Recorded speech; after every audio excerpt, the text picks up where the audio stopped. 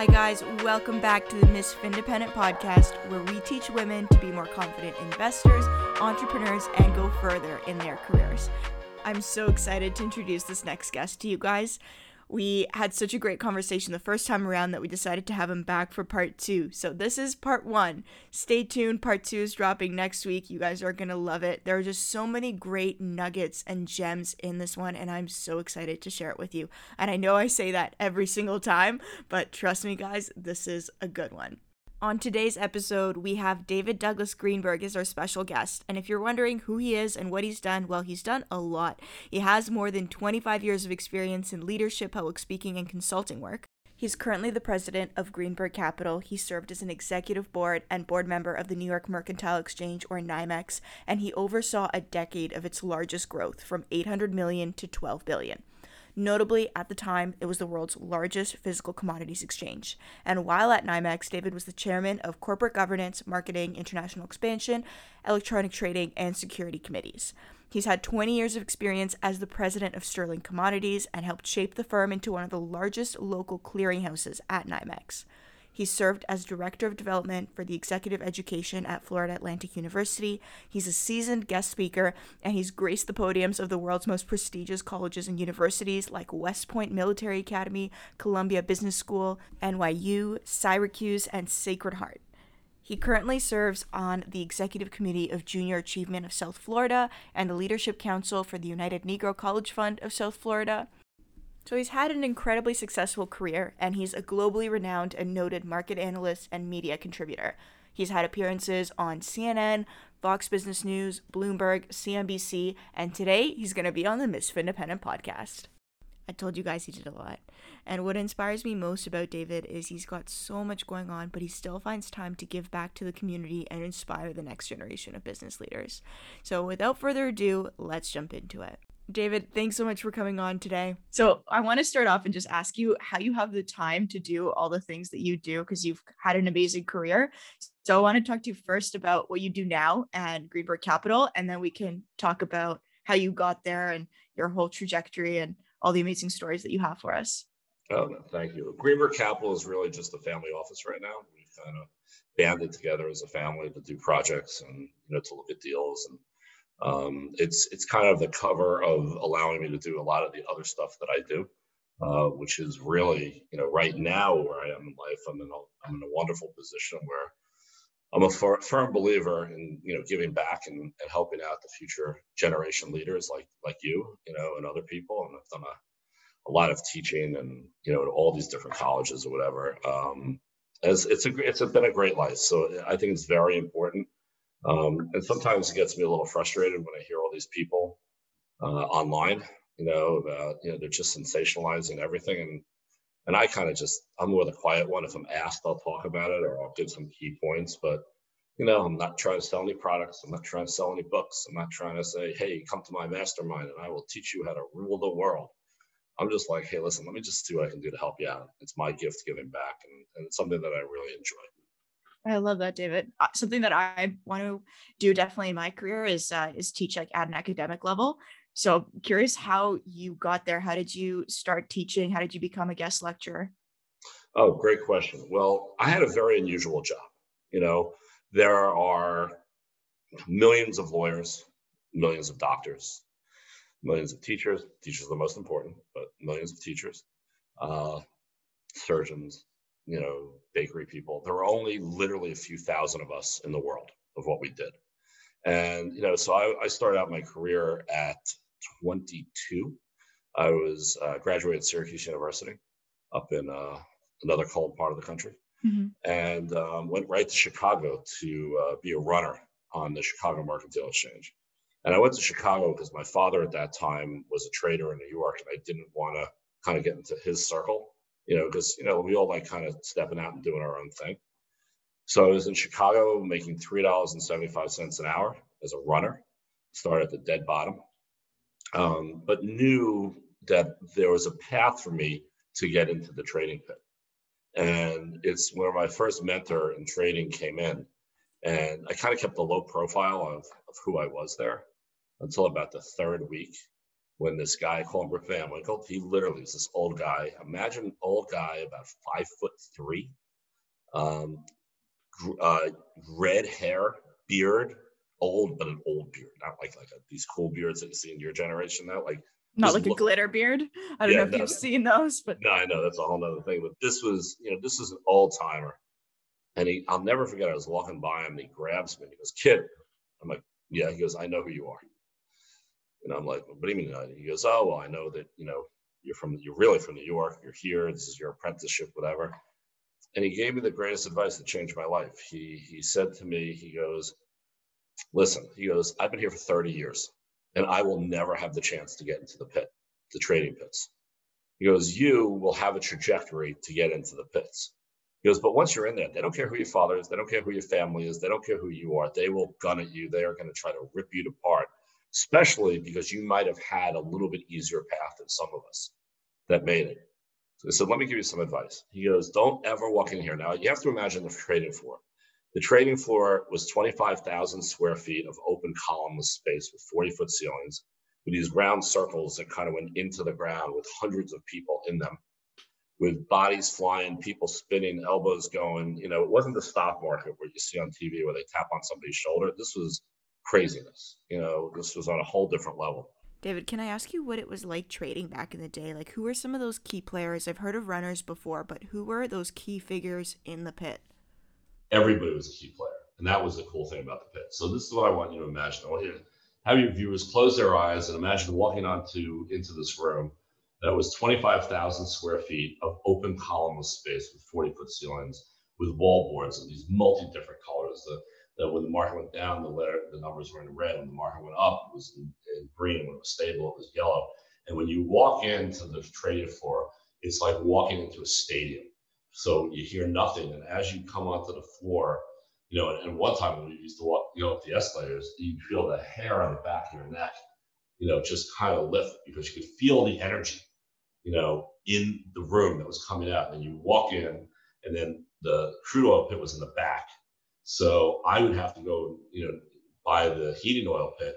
But to get to the crude oil pit, think about all these phone lines, okay? Because we didn't have cell phones. We weren't allowed to have cell phones on so there were phone cords. So imagine like pulling up all these and ducking under the phone lines and like working your way out. And there were one time that I literally, because everybody's in the pit, this is round circle with multi-steps on the way down. And it was so tight that at times this one guy used to pick up his feet and he wouldn't fall because his shoulders were so cramped in. And I could send you pictures. And my clerk, this girl would go through my legs, okay, and look at me and say, "Can I have your cards?" And I would crumple them up and I'd throw them up and over the guy behind me, and she would catch it. She couldn't get in like during the Gulf War. And imagine, being in your most crowded elevator, okay, with people screaming at you, spitting when they're screaming, jockeying for position, and that there was a guy you were on the left corner of the elevator, and you wanted to get something from the person in the far back of the right elevator, and you had to work your way through those people or get that person's attention in some way, shape, or form. So, so the trading floor, and you had all these different pits. You had the gold pit, the silver pit, the copper pit, the crude oil pit, the natural gas, a lot of pits. So it's all separated by commodity? All separated by commodity. You never had the same commodity in the same pit until the end when there was nobody on the floor, so they put it all in one pit. So, and literally the gold and silver was on a different floor, different trading floor. So above us. So, just imagine that when you're at a football game or a basketball game or whatever your favorite thing is, a tennis match, and your team wins on that last second shot with no time left and they were down, and that feeling of exhilaration that comes, that's what it was like being down there all day long. Okay. And, you could scream if you're having a bad day, you screamed and yelled, you got it out, but, you did the way that you traded was, when you wanted to buy something, your hand went towards you, because when you buy, you bring things towards you. When you wanted to sell, your palms were out, pushing something away. And then you look across the ring and everybody's bidding and offering the same thing. Now, funny, if you want to buy something now, you just push the button and buy it. So let's say you and I went to the broker and went, "Buy it." And let's say the broker didn't like me that day, or he wanted me to take out his sister, and I said no. Okay, he could literally look at me and says, "You're getting nothing," and look at you and say, "How many do you want?" Because it was recognition trading. They didn't have to trade with you. Mm-hmm. So it was a much different thing. So it was a much different dynamic. a lot of guys in the sports field that were up on the top part of the ring because they were big and, that they were the paper markers. But, people were yelling and screaming, and we had hand signals and stuff for your viewers to understand. But if you put your finger up straight up, it's 1 and 2, and like 3, 4, 5, 6, 7, 8, 9, 10. And there were all these, and there were mistakes that happened. There were times that I thought I traded with somebody, but I traded with the guy behind him, but the guy in front of him thought, and we called those were out trades. And let's say you and I had an out trade. You thought I traded with you, but I didn't. We would always split it. It was always against us. We would say, okay, it's cost 10,000. You eat 5,000. I'll eat 5,000. We'd rip each other to shreds. Call each other every name in the book. But we knew that neither one of us did it to hurt the other person. It was just a mistake. Because if you lied once on the floor, you were done. And there was a trader that once lied, scratched some trades off his card, and he literally never walked back on the floor ever after that when he was caught. So the crazy thing is that when you saw those people screaming and yelling in that circle, it was orderly. We understood it like it was a symphony. Because think about going to symphony and hearing each instrument at the same time as hearing a symphony. Our ears got so tuned that I could be at a restaurant at night, and I would tell people about the 5 conversations and the 3 tables that were behind us. Okay, because you just learned to listen around you. You got to see around. You were never tunnel vision. And the most important thing, which really hurt me the most when I lost my sight in my right eye, nothing got past us because we were always in a state of awareness, whether we were in the pit or out of the pit. Because think about all that information flow coming in, and you had to make decisions based upon everything from how loud somebody's voice was to what their face looked like, the way the order was handed to him, to the way he turned around or she turned around. And there was all these variables, and you had to, instantaneously make a decision off that. So, there are times I make decisions now, people look at me like, really? Yeah, if not, we'll fix it. And I mean, we make very fast decisions. And we were in and out of trades all day long. And it was great. And during the Gulf War, there were times that we were so crazy that you just shut up because you knew that the market was too crazy for you, and that was fine. And then during hurricanes, we get these major moves, but there was nothing else. It was like going to the Super Bowl every day. And I missed it every day, to the point where it kind of hurts when you think about not being down there. And if your viewers ever want to, look up, NYMEX trading, NYMEX trading, for the NYMEX trading floor, they'll see videos and they'll see pictures and they'll go, this is crazy. And it was, especially now with the computers and everything so perfectly in line, but it was awesome. You're too young, but Google the movie Trading Places trading scene and you'll see what we did. Not Wolf of Wall Street style. Wolf of Wall Street gets me ticked off because, first of all, I only traded my own money. He ruined people's lives, and this is what really gets me because he stole or ripped off $200 million of people's lives. He ruined people, and they make a movie about him, and now he's on the internet because people think he's cool after going to jail, for X amount of years and destroying literally people's families. But because of the social media concept that we're in, this younger generation said, oh, he's the Wolf of Wall Street. I mean, the guy did a bad thing. I spent 30 years in my career. I didn't have one compliance problem ever. I did it the right way. I only traded my own money. I never hurt anybody. And to see what's going on, so when people say Wolf of Wall Street, I'm like, no, that was just total BS, and it gave all of us a bad name, So imagine we're in this pit. So he says to me, he goes, David, I don't care. And I used to do this to my interns too. I used to do the same thing to them. And I'll tell you how. He says, I don't care what you do during the day, but you got to learn something every day. He goes, watch the runner when they get the order. How fast do they move to the pit? Do they walk? Do they run? Do they sprint? Because if they're walking, the order's not close. If they're running, it's kind of close. If they sprint, it's on the market. When you're in the ring, you're going to be able to pick these things up, see the broker grab the ticket. You're going to look at the broker's face. You're going to see his facial reactions. You're going to see his body language or her body language. He goes, I want you to learn something every day. He goes, I want you to learn how the clock moves, how people look over their shoulder. Is a clerk looking at another clerk? Are they having an affair? Are they not having an affair? Are they, going out? Are they just friends? He goes, every day, learn something. He goes, there's no other place on the planet where so much is going on in such a small space. And if you learn how to read the room, you will do fine when you get into the pit. And anybody that's gunning for you won't make a difference. So I did that for about a year. Then went back to New York, worked for my father for a little bit. traded gold for a very short amount of time. And then the Gulf War hit, and I went over to the New York Mercantile Exchange, which is like, you see how we're on two different screens here? Imagine two different sides of the trading floor. So you had the gold exchange on one side, that was what we call a green badge. As you see these badges behind me, it's a green badge, and then a yellow badge was the Merc. Now, it was kind of like the Hatfields and McCoys, the old rivalries. They hated each other. So I moved over to the exchange that hated my family and hated my father the most. And over just to take him off, for sure. Yeah, no, it did, because they're like, okay, we're going to rip this guy apart. And you know what? I gave everybody the proper respect, and I went all the way to the bottom of the pit, because as you get bigger and a better trader, you start moving up closer to the top of the pit. And the interesting thing was, this one time, this guy got into a car accident. He was one of the twins, and I heard he broke his ankles. So I jumped up to his spot, because everybody had a spot in the ring. I'll send you pictures, so you can see what I'm talking about. Yep. We'll put them in the show notes. Yeah. So people are yelling at me like, how can you stand in this guy's spot? And I go, listen, I'm holding his spot warm. The day he comes back, I will gladly step down. I'm not looking to take over his spot, but he's not standing here. He's going to be out for a little while. Well, it turned out he went out on disability, and he never came back. So that ended up being my spot. But it kind of shows that sometimes you literally got to jump into the spot to make a name for yourself. Yeah. You got to open your own doors. You have to. And the key thing is, and let's say somebody once said, well, you had the door open for you. I said, I had it open for me, but I kicked it wide open once I got it. And, so to make a long story short, I traded there for 20 years. But, so I say to people that say, well, you were a board member, you're an executive committee member, you helped grow the exchange from 800 million to help take it public for $12.5 billion. And I'm like, I say to my kids, I'm like, you don't realize there was 15 years in there of the worst committee service work that you've ever seen. I had to go on all the lousy committees.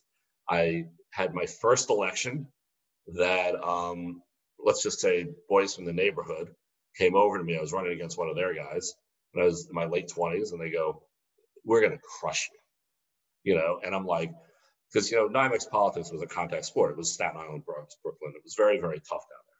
Mm-hmm. I was not one of them. And he goes, you're not going to win. You should just pull out. I'm like, well, don't you want to hear my concepts and my this and my platform? And they're like, no, we don't really care what you say. You're running against my friend, and we're going to destroy you. We have a message from a few people. Whatever it takes, we're going to make sure you absolutely get your butt kicked.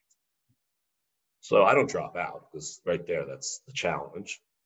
But they said to me as I was walking away, they grabbed me and they go, we just want you to know you're too young, but we're going to keep our eye on you. And when we feel you're ready, we're going to do everything we can to make sure you get elected. So I totally got my butt kicked. Out of 840 votes, I lost by I think 400. So it was bad. It was one of the worst wipeouts ever. But you still ran. I did run. And then I ran the next year.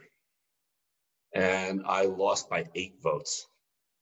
Wow. And this is with 800 phone calls, 800 letters, talking to all the members, getting up and speaking. And I was a young person. Then the next year I ran, and I lost by 4 votes.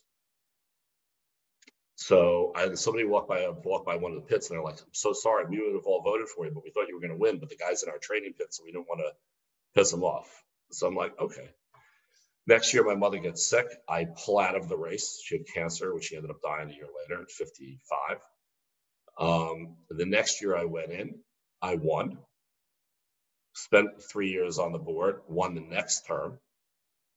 Went after the second term, the chairman and I didn't get along, and he was out because I was the guy on the board that actually asked questions.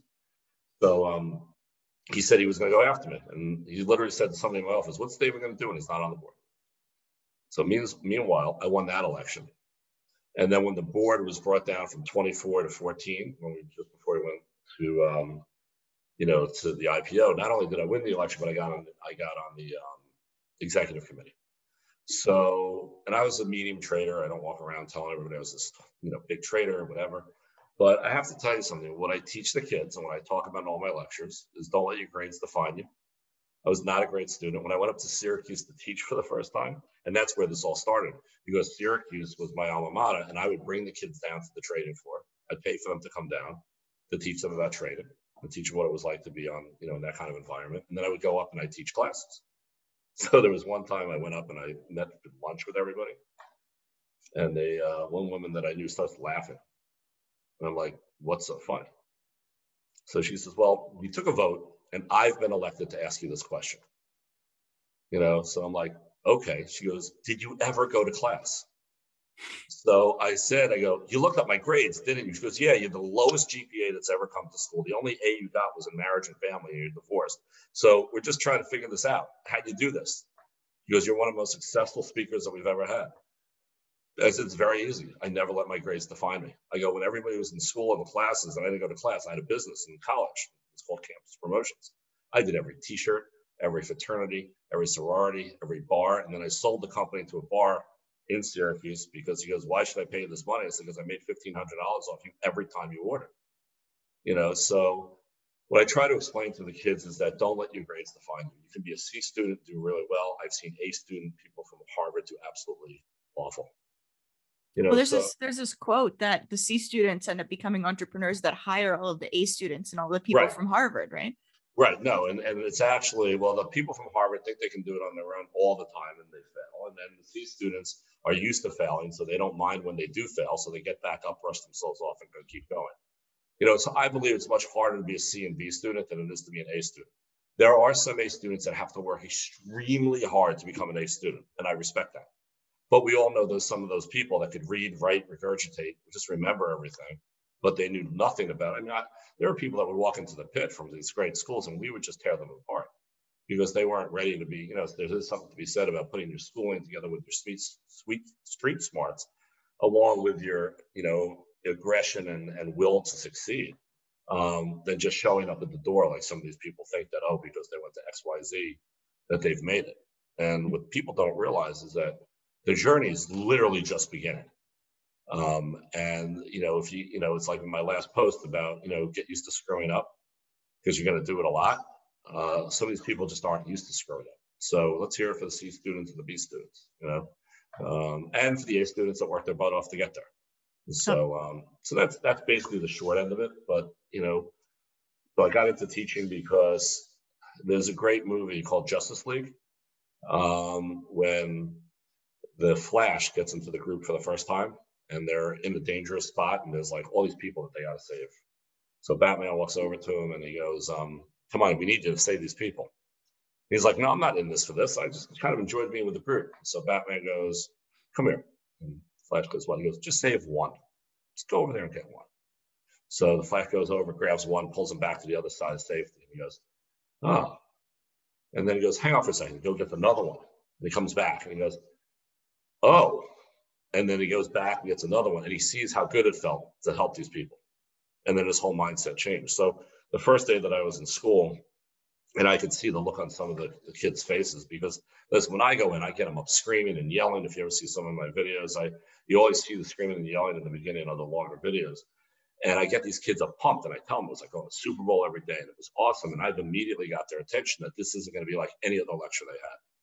And once you get that thrill of feeling that you've helped out somebody and that you see that you've helped change the direction, it means so much. I mean, I mentor so many kids and so many young adults, and I don't charge them. And they say to me, they go, how are we going to repay you? And I go, it's very simple. I go, when you're 75 years old and you're looking at your grandkid, just tell them one day that you met somebody that made a difference. And I said, I don't even care if you remember my name. So, because at the end of the day, money isn't going to define you. I've made a lot of money in life. I've had some really big days, and it didn't define me as much as the day that I'm on the board of Junior Achievements down here of South Florida, and we see 50,000 Broward students a year. Mostly underserved. 78% of them are underserved, 5th and 8th graders. And some kid followed me into the bathroom one day and said, listen, I don't have a dad, and what you just taught me is just going to make such a difference in my life. And that was better than any trade, any amount of money, any IPO, anything, any CNBC thing, anything I've ever done. And that's why once you get that bug in to really truly help people for the right reasons, and and I'm not saying that building your business isn't the right reasons, but I tend to get a little bit, I tend to tick a few people off when I get on stage, and I'm like, I'm not really trying to sell you anything. And look at my bio, there's no link to anything right now. I mean, maybe in the future, who knows, but my duty in life now is to give back and serve the people that I can help. And it's my pleasure. And it doesn't matter what race, what color, what gender, what anything. I'm just happy to be there to help out. I love that, David. That was just so inspiring. I'm sitting here listening to this, like, wishing I was in one of your lectures when I was in university, because that would have just completely changed my trajectory. I would have been a trainer. No, it's actually, it wouldn't be so much about being a trainer. I'll send you a nice note that I got from one of the kids from a couple of years ago. I always, every once in a while, get these emails from these kids, because I'm the teacher that literally just closes the door and said, listen, I'm going to curse. I don't know where some of this stuff's going to go. I'm going to go on tangents. But by the time you're here, you're going to learn about life, right? And I mean, like at this last class I taught a year ago, they're like, David, you taught us more just by talking, and there would be no syllabus, no nothing. We go on hot topics. We talk about what's important, what's going on. And I said, listen, Republican, Democrat, I don't care. I'm an independent. We're going to talk from all sides. And the greatest thing about the training floor was that we got into fights with people. I mean, we got into fights with people before there was a keyboard, right? So on the training floor, there's this thing called a floor committee. And actually, because of this badge behind me says floor committee. And we were the policing agency of the floor. So if you hit somebody on the floor, it was a $5,000 fine and a 2-day suspension. And it would happen normally, like, well, not all the time, but there are times people thought about it. So the minute you opened up your mouth to somebody, right, you were questioning, did I piss this person off so much? And we roll up in there in bravado, and it's all the stuff that he's going to take a swing at me. Now, there's one story that I just beaten this guy for the board. He was an ex-linebacker for Penn State. He stood next to me. I was going for a trade. I pushed him away to get to the trade because you had to run and literally tackle people sometimes. And I noticed that he fell 3 steps and hit his head on the railing. And he came up, and he was bright red. And they were holding him back. And he was calling me every name in the book, my mother, my sister, he was just, and they're holding me back because I have to, you're ripping him apart. Yeah. I remember saying to the guy next to me, whatever you do, don't let me go. And he's like, why? Because if I get close, he's going to kick my butt. And it's not going to be good for me, So they all start laughing. So we get thrown off the trading floor. We get fined $2,000 each, thrown off the trading floor. We're walking off the trading floor. Now, I had just beaten him for the award. We had just had this fight. We had just said all these things to each other that in any other business, forget it, right? And by the time we hit the doors of the trading floor, he looks at me and I look at him and he goes, where do you want to go for lunch? I'm like, I don't know. Let's just go over there. And we just hung out all day. But that's the way it was on the trading floor. And that's what's so frustrating now with all these people that are so mean behind keyboards. And it's just terrible that we went after each other. I mean, nose to nose, brutally, verbally, and sometimes physically. But by the time we walked out that door, we were buddies. And we could have differences of opinion. So what I would do in my classes, I would say, we're going to put yourself, I go, who here is a Republican? Let's talk about something good that the Democrats are doing. And I would say to the Democrats, let's talk about what the Republicans are doing good. And now I want you to both talk to each other. And I would say, I want you to learn that you can have the respect of agreeing to disagree with 2 different sides of the same issue. But we're all human beings, and you have the right to feel this way, and you have the right to feel this way. And I gave them this experiment during Thanksgiving. And I said, because it was very heated politically, 2 years ago. Mm-hmm. Well, even this year. And I said, when everybody's ripping each other apart at the table during Thanksgiving, I don't want you to say a thing. I go, and then when it calms down, there's a quiet period, just say, okay, I can understand your point. I don't really agree with it. I kind of understand your point. I said, but let's now have a conversation about this. Okay. And be the guy in the room or the girl in the room that I say, when there's chaos, there's opportunity in chaos. If you don't lose your head when everybody's getting crazy, and that comes from the poem "If" that I give all my students. My father gave it to me. I gave it to my son. My mentor has it literally on a 2-story of his office in his brownstone. And look up the poem "If" one day. It's amazing, right? And it talks about if you can keep your head while all around you are losing theirs, right? And this is the thing: people need to learn to keep cool in a chaos situation. Because what I taught all my kids is like, when the crap hits the fan on the trading floor, I was one of 17 traders brought down to Quantico to be drilled by all the generals to figure out how we thought so quickly on the trading floor without being told direction, but also, most importantly, that how to handle our own consequences. Because when I had a bad trade, that was my money I lost, not somebody else's. But after I lost the money, how did I react, right? So this is what I would teach my kids in the class, and which is what I teach people, the older people that I mentor and coach, but the younger kids that I do it for free, is about how to react when the crap hits the fan, to keep your head on you when everything is going crazy, and be that person in the room that sees the opportunity in the chaos. And it's frustrating now to see what's going online because everybody's so mean. They're so quick to judge. And I think we're going down a rabbit hole that's very dangerous. David, I don't know if you're familiar with Stoicism, but it's becoming more and more popular, like Stoic philosophy.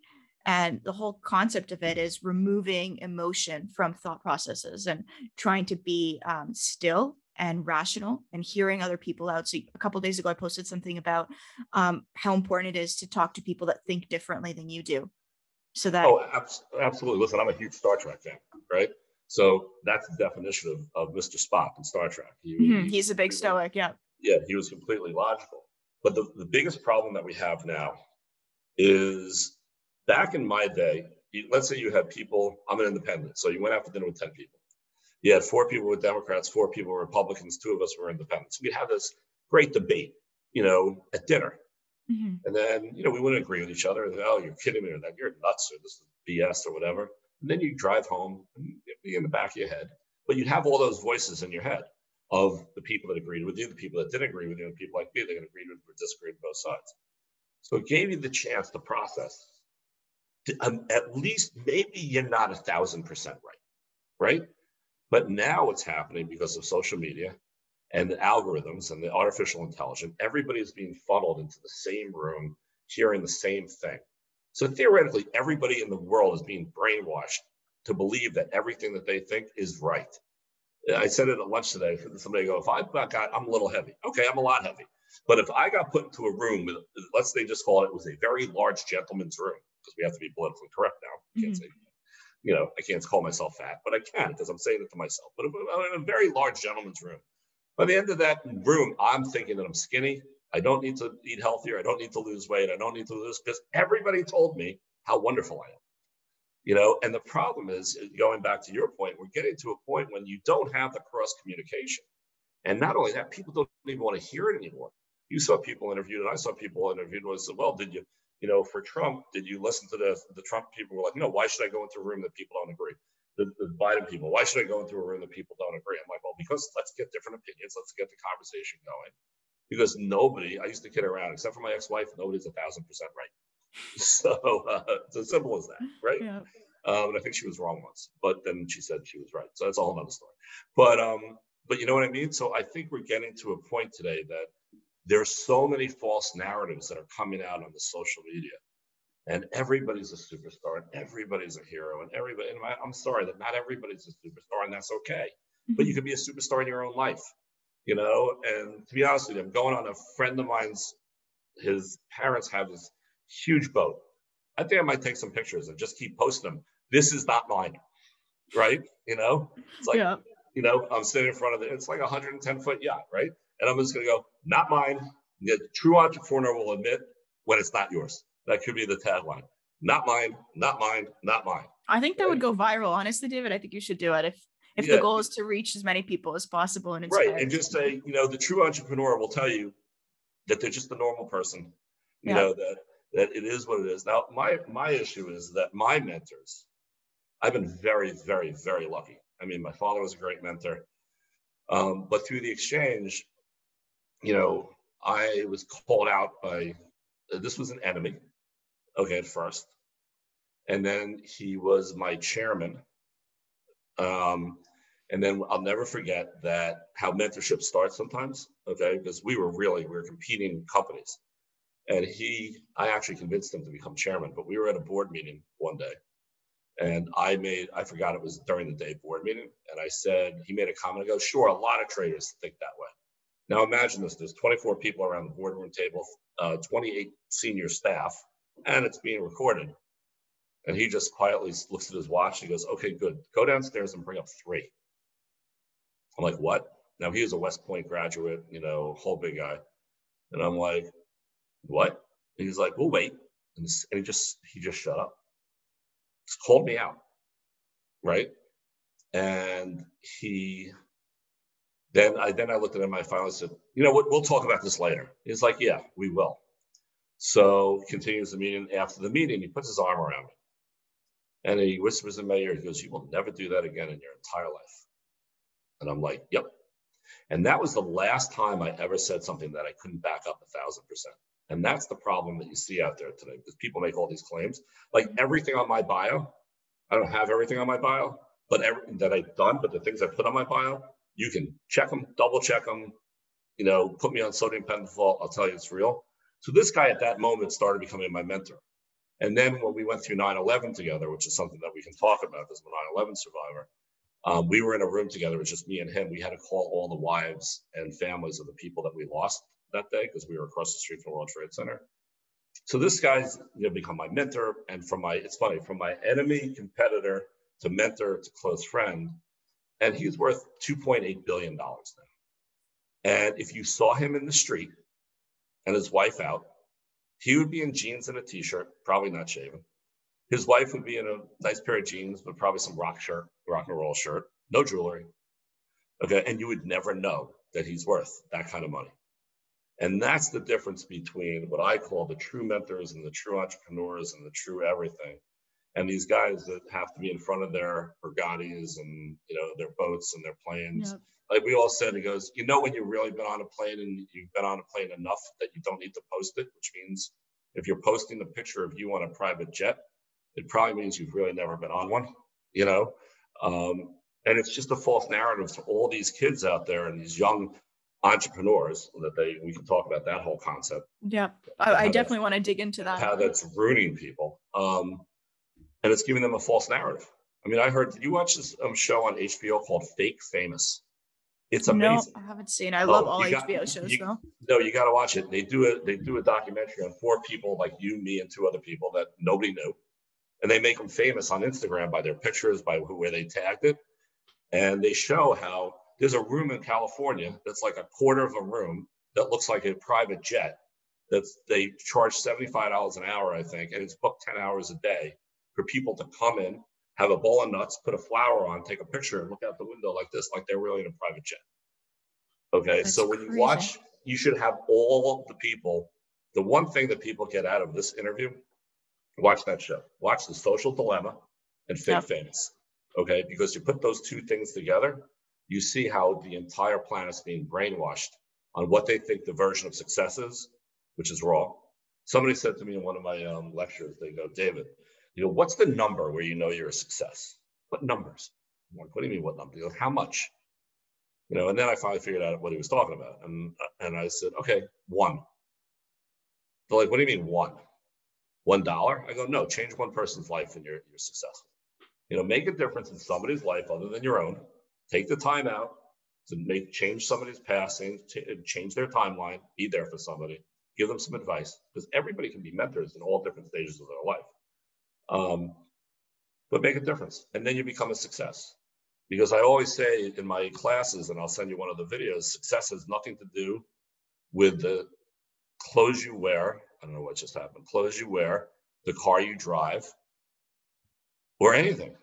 Success comes from within. Leadership comes from within. And this false narrative that's coming around these, with these pictures. And, I'm worried about your generation, that when they find out that it's a real world out there, and they're going to get your teeth knocked in a bunch of times, and not everybody comes to be the superstar, but as long as you tried your best and you did what needed to be done and you're good to yourself and your family and your kids and whatever, you're a success. I mean, there's one story I always talk about, that my badge is in the Museum of American Finance down in New York, my trading badge. And I would always go when I came to New York to go to the Museum of American Finance, but I never went in.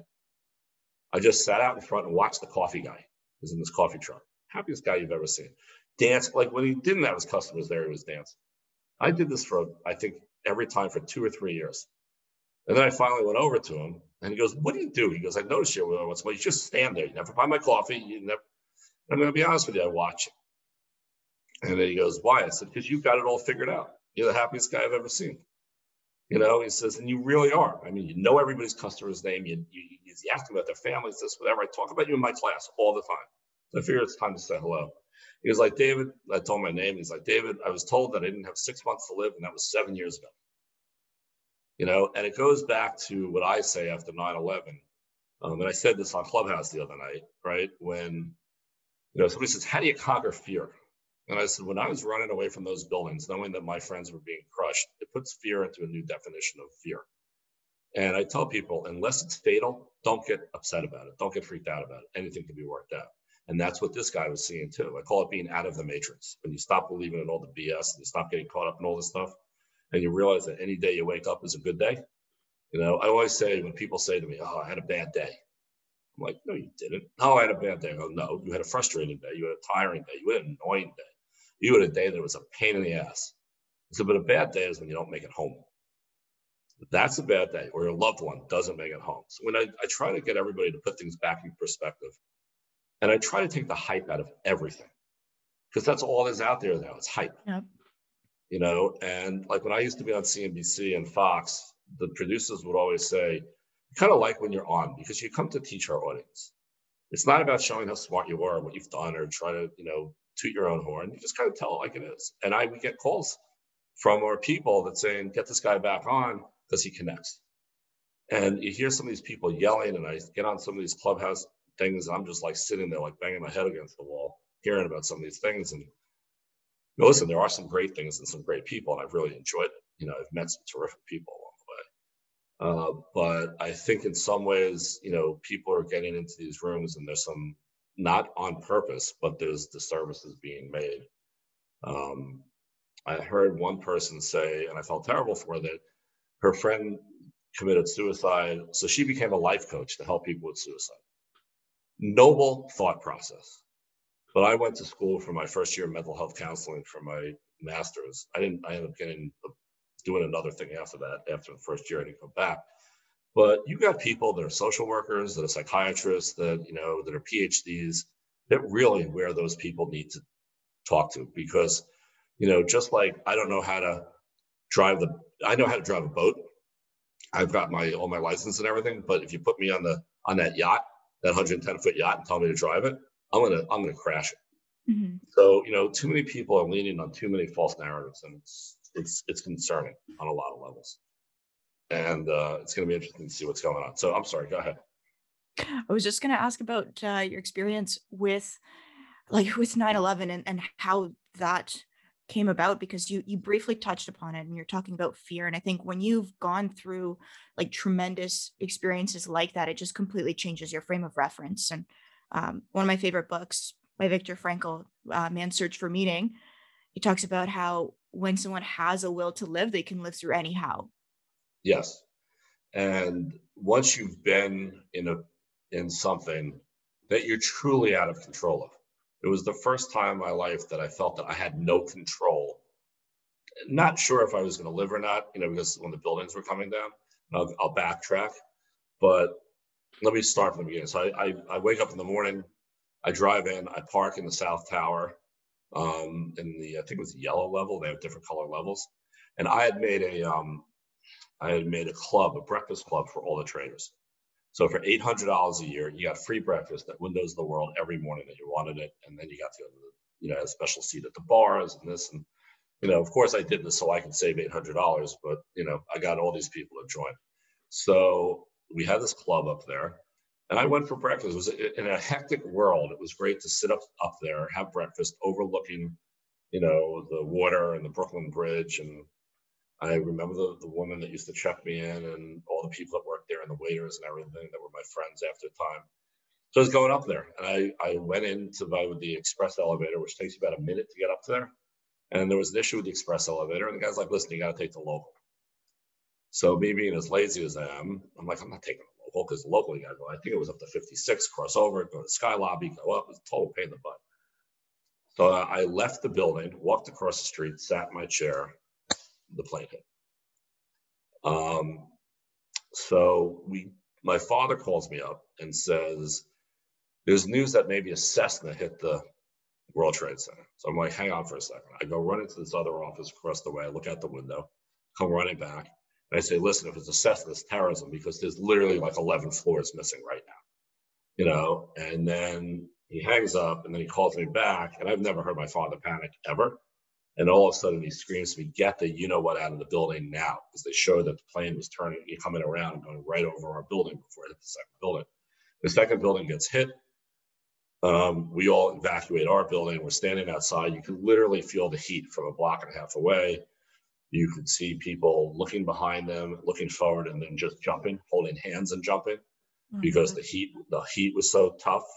I knew I had my friends up there. I knew I had my people that I was going to meet at breakfast up there. There were 12 people that cleared my company that were up there. And I was a board member at the time, a new board member. And so we all met in front. We realized that we're not going to be able to open up the exchange again. And then as we were starting to walk, I've never seen my friend run so fast in his life. And I go, "What?" And he points. And what people don't understand, the first building did not go pancake like everybody thinks. It cracked in on itself, and the roof started sliding down towards us like a surf, think about surfing a wave. So we went running up West Street, dazed. We were lucky we were just ahead of the smoke. We finally got to my friend's apartment at 5 o'clock. We're trying to stop it off in different areas because we were so bewildered. He found his driver. He thought his driver was dead. Got in his car. We went out of the Midtown Tunnel, literally at 90 miles an hour. Got home, had an emergency board meeting that night with this guy that I was telling you was my mentor. Had gotten a call from the White House saying, "You got to get the energy market up again because world oil prices were going crazy, and we didn't have electronic trading at the time. There was no daytime electronic trading." So we were called, and we went back down there basically the day after. Got special passes from the mayor to get through. Saw things that we shouldn't have seen. The smell was just crazy. The fire was burning for 3 months, and we got the exchange up and running. And it was an amazing effort by the entire board. My friend ran it like a military operation and had us all do these specific things. If we could open, if we couldn't open, we even put a guy in a taxi and had the taxi drive him out to Chicago, just in case we couldn't open the building again, to work out a deal with Chicago, because flights weren't going on and off, and the phone lines were mostly down. So we ended up opening up on that Tuesday. We got cell towers and we got everything. My friend was up on the roof with generators, with the oil pouring out of the generators. We were the first exchange to open up. Stock market was no big deal because they were on the other side. The World Trade Centers fell to us. And we stuck 1,000 people in by day, down the river, up the wall, traded for 4 hours, got them back out till Goldman stole our boats, which is another story. And then once Goldman stole our boats, we got permission to have everybody walk through Ground Zero for 2 months, which, now we all have some health issues, some rheumatology issues, some inflammation issues. But, what 9/11 taught us, I had to go to 18 funerals and wakes, and, those are just, I missed a few. But what 9/11, there was a moment during 9/11 I'll never forget, that I caught the boats leaving out of the ferry, the dock, because we were right on the water. People were jumping. You could see the flames. And there was a moment in time that was a perfect moment in time when time stopped. And I'll never forget, and I call these time life moments, where your life timeline can shift in either direction, good or bad. But at that moment, I knew for the first time in my life that life will never be the same again. It's very rare that, I guess it happened during Pearl Harbor and happened during other things, but and probably when your kids are born too. Oh yeah, absolutely. But that's the wonderful thing. It's actually my son's birthday yesterday. I said, "Listen, your birthday, my daughter's birthday. There's nothing better." But when you go through a moment in time that that your heart sinks, doesn't rise. I mean, when your kids are born, you get scared. It's always like, where's the owner's manual? I said to the nurse, "Are you get in the car with us?" Like, "No, go home." But this was a moment in time when your heart just sinks. I had one other time like that when my mother got sick. But this, I knew on a worldwide level, there was a fundamental shift of the way everybody was going to look at life again. On the good note, that for a very short amount of time, the world pulled together, the country pulled together. It didn't matter if you were Democrat, it didn't matter if it was Republican or Independent or Libertarian or, straight, gay, whatever. It didn't matter. Everybody was together. And it's sad that during the pandemic that we couldn't recapture some of that spirit of pulling together to beat this, whether we agreed with our views or not, but that we're all human and that we're all, Americans, foreigners, who cared? Mm-hmm. But this proved to me, I always said that, and I found that I was wrong, that the world will never get together until the aliens come and try to destroy the world, and the world's got to work together to save it, like what you see in the movies, right? And then I realized in this pandemic that won't happen, because if the world couldn't come together now, because this virus was the alien, and we needed to pull together and stop arguing about BS. The one thing that I had a very tough time, and I still do, between my mother dying at 55, 9/11, going blind in my right eye from a bad accident, especially after 9/11, I had a tough time sitting around dinner tables and listening to people bitch. Because I was the guy, I thought I lost my filter after 9/11 until I met somebody from high school. Then when I said that, they started laughing. Like, David, you never had a filter, So because I don't know what you're talking about, but I would be the guy at the table that would look at people, and I would left dinners, and I would go, "You got to be kidding me! This is what you're upset about?" I said, "Is your family healthy?" They're like, "Yeah." "Your kids healthy?" "Yeah." I go, "You healthy?" They're like, "Yeah." I go, "Then shut the, you know what?" I go, "This is not something to get upset about. Okay, so you didn't get the car that you wanted, or your house didn't work out, or this, that, or whatever. But your kid didn't get into the number one choice, but they got into the 2 and 3 choice." And I would be speechless because I just couldn't take it, because I saw that all these people that died and jumped out the window. I mean, they found literally one of my friend's body, like half the body 3 blocks away, the other half the body in the rubble. And that's why I became a board member of the 9/11 Tribute Center, which Tribute Center was actually the memorial before the main memorial opened. There was a smaller one. But so I was a tour guide there, and I was a board member there. And again, it's all about giving back. But what 9/11 did for me is, I don't know if you ever saw the movie The Matrix. It's a classic. Yeah. So when Neo steps out of the Matrix, right? I can always tell when I meet somebody that's no longer in the Matrix. There's a bond, right? And then sometimes I'll start talking to somebody and I go, "You're out of the Matrix." I'm like, "What does that mean?" I go, "Something horrific happened in your life." And they're like, "Yeah, how do you know?" I said, "Because we're seeing life differently. We're not in that bubble." It's almost like sometimes I feel like I'm watching a movie in front of me, because seeing everybody in the Matrix, that they're worried about, does their tennis game on, or is their golf game and they didn't get the right tee time, or bliss that or whatever. And you learn that once you've truly been something. I mean, like, I remember when my mother got cancer and she was on this new chemo, and the initial reaction on this, the minute you get it, was possibly an instant heart attack. So we're standing there, they got the crash cart, they're slowly putting it in, and that's pressure, right? Not whether or not, you're happy about which place you're going for dinner, or, watching these people die and smelling this, and knowing that, you got all the survivor's guilt for not being up there that day on a club that you created. And then when I got hurt I lost my eyesight, my right eye, that, what, it puts everything in perspective.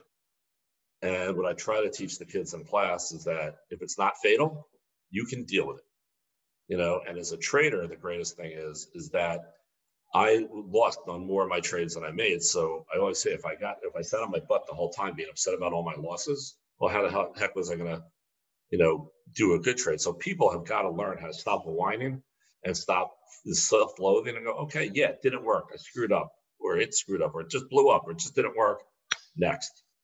Okay. And that's what the generals took us down there, because they wanted to see how we pivoted so fast. So I can be a little bit obnoxious. I'm very empathetic, so empathetic. But I don't have a lot of patience on when the empathy is, they're not really needing empathy. They just want a little stroking, and stroking does no good for anybody. They fall into like a victim mindset. And yeah. Like, listen, I had we could go over my accident for my eye as well, but I've been through a lot of crap. And people look at me and they go, "How do you have such a great outlook?" I said, "You're in so much pain. I mean, I'm in pain all day, every day, from my 9/11 stuff and my headaches." And I'm like, "It's better to be in pain than to be dead." My old joke is, if I woke up and I wasn't in pain, I figured I was in heaven, because obviously something was different. So that's the 9/11 situation. But it was a fundamental, shift in the way that I looked at life, because I felt that if all those people died and I didn't get something out of that to enhance my life and the life of others, then they died in vain. And if I can live my life with a little bit more of a positive attitude because they didn't have the chance to do it, then I've served them well. David, I definitely don't think that they died in vain, because you're here, you're sharing your story, you're going to inspire so many more people. So I'm so grateful for you being here. Yeah, And thank you. And sharing I that. appreciate that. That's very kind. Yeah. Something that I think about all the time is how like life is an illusion. And when you're talking about like Mhm. removing yourself from the matrix, I think it really is like you choose to decide what you bring attention to, and Right. and then that manifests. No, you're Yeah. 100% right. Next time you're out for dinner, your listeners are out to dinner, look at the table to your left, look at the table to your right, and look at it like you're watching a movie.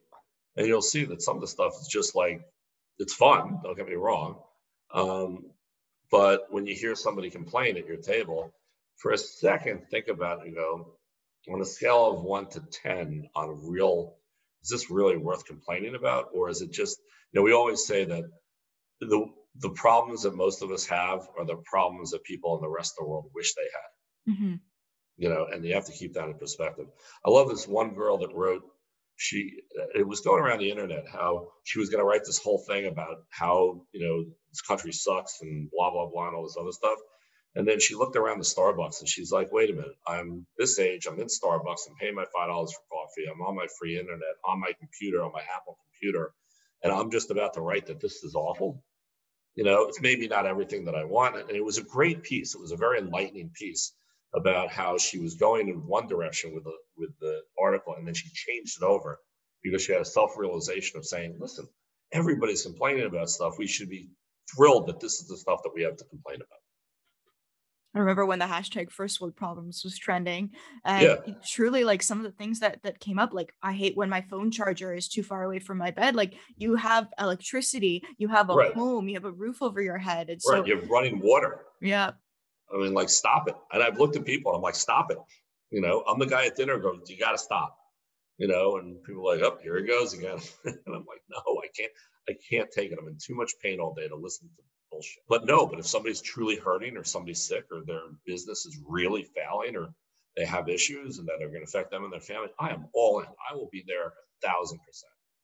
But you and I both know some of the things that you listen to that people think they've had a bad day or things that have been screwed up. I'm like, no, you missed your clubhouse room, chat tonight. Okay. It's not fun, but it's not going to destroy your life. Now, Clubhouse has been having so many issues. Yesterday, I was hosting a room and it kicks me out midway. I think they're getting really popular. So many people are They're joining, and getting really popular. I'm not sure if the clubs for everybody is going to be a good move for them or not. I haven't figured that one out yet. But and the same though, you can really find some great rooms in there. 100%, David. While we're on the topic of social media, though, I want to circle back to what you were saying earlier, where people are just so blinded, and the image that somebody has and portrays is so fake. Like you can fake everything. We were Oh, talking about numbers. Like I don't know if you remember the one guy that came into the Clubhouse room and said he made a couple $1 million off of the AMC, the Wall Street bet was stocks. that the $20 million guy that said he made and I called him out? Yeah, And then it actually, that tweet went viral. Somebody tweeted, I he's saw that. going to $1,000. And I just hit the button. I'm like, I'm a trader. I know this stuff. Don't mess with me on this one. I'm like, how? Well, because I went to 200. That's your logic. I'm like, and by the way, we've been all trying to figure out if you had $28,000 in your account. I've sent this out to people of what kind of options that you had to buy and hold on to. I mean, the numbers just don't work out, right? Mm-hmm. And also, anybody that really made that doesn't, be smart. Keep your mouth shut. You don't put it in your profile because you're asking. And where I really screwed up on that, and normally I'm pretty good on this, and I screwed it up, was that my answer should have been like, okay, it's going over 1,000. Are you willing to put in every dime you made right now? Just go buy back the position right now, and you can't get out till it hits 1,000. And if the guy says, well, I don't know, I'm like, well, then you're full of crap, then you don't believe what you're saying. Because if you truly believe what you're saying, in my business, you got to put your money where your mouth is. It's as simple as that, But no, I was just sitting there and going, why? And this guy, and there's a difference between being a trader and getting lucky a couple of times. I mean, I've done thousands of trades in my lifetime, and I've done some really bad. I've got my butt kicked. And I teach about the trades that I did bad on. I don't teach about the trades I did good on because there's no lesson in that. So yeah, that guy, I was just sitting there going, and then a few friends of his said, no, it really happened. It really happened. I'm like, well, good for him. But I know people like this, one of my former partners, he made 40 million on the IPO. And then years later, he just passed away this year. I found out not only did he go through 40 million of his, he went through some of mine because I didn't know the deals I was putting money into were really just going into his pocket. So you put a kid that's showing it off already, good luck. One is, and this is what we can talk about in the next round. There's one thing about making money. There's another thing about keeping it. Definitely. And people don't get that. People don't know how to live below their means. Like even now, you think there's so many people that go broke trying to look rich, right? You were saying but think about it. This guy tried to do it with 40 million and he went broke. He had to have all the private jets. He had to do this. He had to do that. $25,000 a month for an apartment in Florida on the beach.